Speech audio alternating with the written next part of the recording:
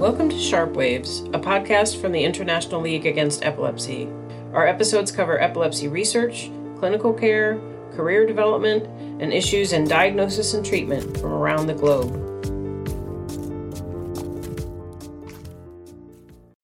My name is Jessie Nyirenda. I'm a mother of three based in Lusaka, Zambia. Jessie was part of an advisory group that developed a toolkit to help address epilepsy stigma in Africa. The International Bureau for Epilepsy, or IBE, published the toolkit, which is the first in a series to address stigma in regions around the world. Dr. Bruna Nucera interviewed Jessie about her experience with epilepsy and her advice for people with epilepsy on how to handle stigma. Jessie began having seizures in her early teens, though they weren't recognized as seizures at first. I would zone out. Someone is having a conversation with me and I go blank. Then I come back and people assumed that it was an attitude problem where I was ignoring them and so on. We noticed that it progressed into actual physical movements where my upper body, like the hands, would be jerking, but I would remain conscious.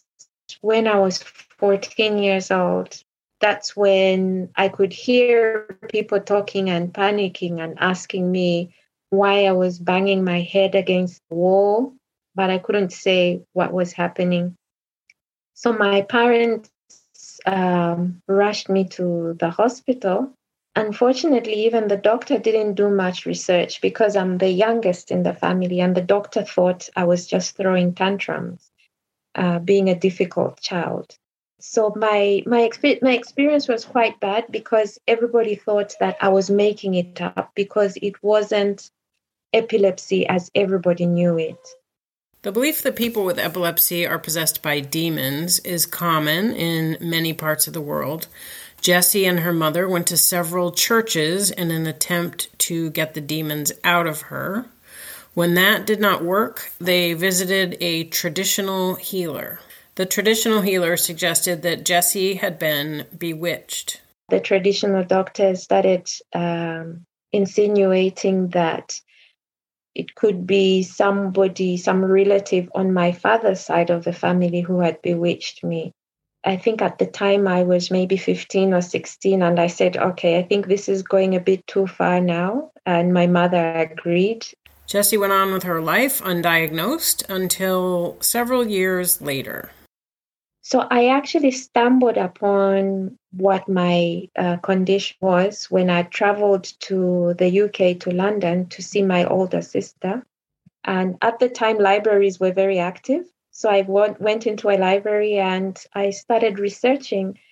And I came upon this term called Jacksonian epilepsy. And I could relate to what it was. So I went to see a general practitioner and explained to him, and he said, yes, indeed, this is what it could be, but they couldn't run tests. So I had to come back to Zambia where the tests were run. So that was me being actively involved in research to find out what exactly I was going through. So that's now a period of 3 to 4 years of not knowing what was happening to me until I finally discovered what the problem was. I had instances where people would say that traditionally it meant that I had been bewitched, and others who are of Christian faith believed that it was demon possession. The support that I had from my immediate family, where we stood strong and realized that it's a medical condition, and we continued with taking the medication. Of course, it was a bit of a struggle with myself because they sort of like try to convince you that there is something spiritually wrong with you. I felt that I was less of a person, and I had to do so much more to convince everyone else that I too was human. So I had a lot of struggles. And the other thing is that at the time, The doctors that I could see were at a hospital that is where there is also a mental asylum. That's where the treatment was being done. So even just the thought that I'm going to get my medication from a mental hospital was like a reaffirmation that I am mad. Growing up, I had all those struggles, and fortunately, I started doing research until I found that there is actually an association for people living with epilepsy, and I started getting support in my early 20s from there. So there was counseling there, and then I would also go for therapy as well. So for me, I think that that position really helped me with my mental state. Thank you again. Has your family suffered discrimination from your community? I wouldn't say so much discrimination, but the belief is that a person who is living with epilepsy in the community in general is seen as not a suitable wife. I think because of the support that I have had from my immediate family, it's one of those things where from early stages, I would declare to everybody that, yes, my name is Jessie and I'm living with epilepsy and I'm on medication. There's nothing wrong with me. So even at school, at work, wherever I go and I meet new people, it's something that I say outright because I felt that if I've got nothing to hide, then nobody can have a weapon against me that can break me. I think that position that I took in accepting it made people realize she's accepted it and she's living with it. What negative thing can we say? I mean, so that's the attitude that I have taken. I did have friends and some family members who didn't want to be with me or were mocking me and using derogatory terms in order to protect my emotions. I didn't hang out with them as often as possible.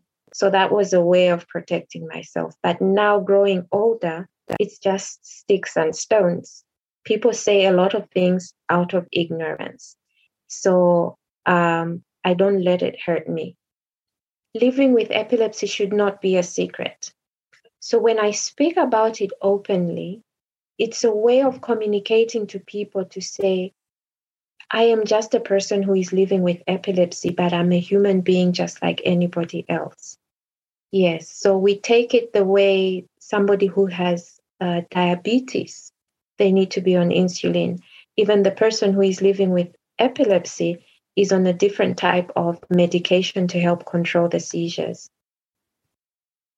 Did your epilepsy make it difficult to get a job? Not necessarily difficulty in finding work, but maybe difficulty in keeping the jobs. So the times that I started working, because I have photosensitive epilepsy, so the computers that were there would be affecting me because of the flickering lights. In my first job in the bank, I had declared that I had epilepsy. And I also informed them that I needed a screen filter to prevent me from having seizures. So because I was proactive, I didn't hide it from them. The company was compelled to buy the necessary equipment that would minimize the flickering lights on the computers. Declaring at every opportunity beforehand and not hiding epilepsy has paved the way for me to have an easier relationship with all my employers. And this is what I encourage people to do, to say the law is there to protect us, and the employers are also compelled to adhere by the law. However, if we keep it away from them, then they would then use that as a means to terminate a contract because you failed to declare. So I think that is one key message that I've been in my advocacy work that I've been encouraging people.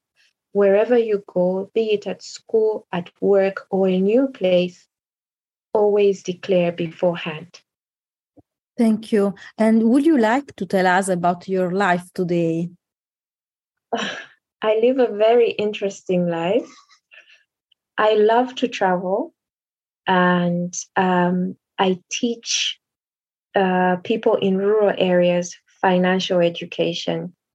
So, which means that I'm away from home maybe a weeks or 2 weeks at a time. Under normal circumstances, people would think that somebody living with epilepsy should always be enclosed, shouldn't travel. But I don't let that control my life. I know what my triggers are, I know my auras, and because I inform people who I work with, so I'm always in a safe place. So I'm able to enjoy what I do and live my life to the full. I love hiking as well. And I'm a mother of 3 children, 3 beautiful children, yes. 1 girl and 2 boys. My second born, a boy, also has epilepsy. So I'm a mother of a child with epilepsy. I can say his experience has been easier than mine, relatively, in that I saw what I used to go through. His teachers were complaining that he's ignoring them in class, that he's being rude. When they ask a question, he doesn't respond. And then I noticed how he would sort of like jerk a little bit. And immediately I took him to the hospital. They diagnosed him with epilepsy and he's on medication. He's living a life positively. He loves to play basketball. He also loves outdoors like me. Yes. My son was at a school before he had stabilized, whenever he would get nervous, he would have seizures. And the school told me that I have to withdraw him from that school because they don't know how to deal with it. I would like to see a situation where teachers are more informed. Treating epilepsy should be part of the core first aid treatment, where teachers shouldn't fear to teach children who are living with epilepsy, because imagine if all the schools turned him away. That's what I would like to urge. And then other than that, I remember I went for a radio interview and I was talking about my experience living with epilepsy, how I found it. And the presenter just looked at me gobsmacked and he says, "But you look so normal." And then I took it lightly and said, what is normal? Every human being is a human being. So how do you measure normal? Living with epilepsy is just like any other ailment. And once we recognize that, then everybody will be accepted. People will be treated the same, equal access to medication. So don't hide your children. Let them live their life. And the people living with epilepsy, know your auras, what triggers your seizures, and just start seeing how you'd be able to control your seizures. Don't hide it, and let people around you know how to treat you when you're having a seizure. And life will be as blissful as it is for me. Thank you for these beautiful words for this interview. Really, thank you. Thank you so much, Bruna. Thanks for listening to Sharpwaves. Our content is meant for informational purposes only and not as medical or clinical advice. The International League Against Epilepsy is the world's preeminent association of health professionals and scientists, working toward a world where no person's life is limited by epilepsy. Find more Sharpwaves episodes wherever you get your podcasts or at ilae.org.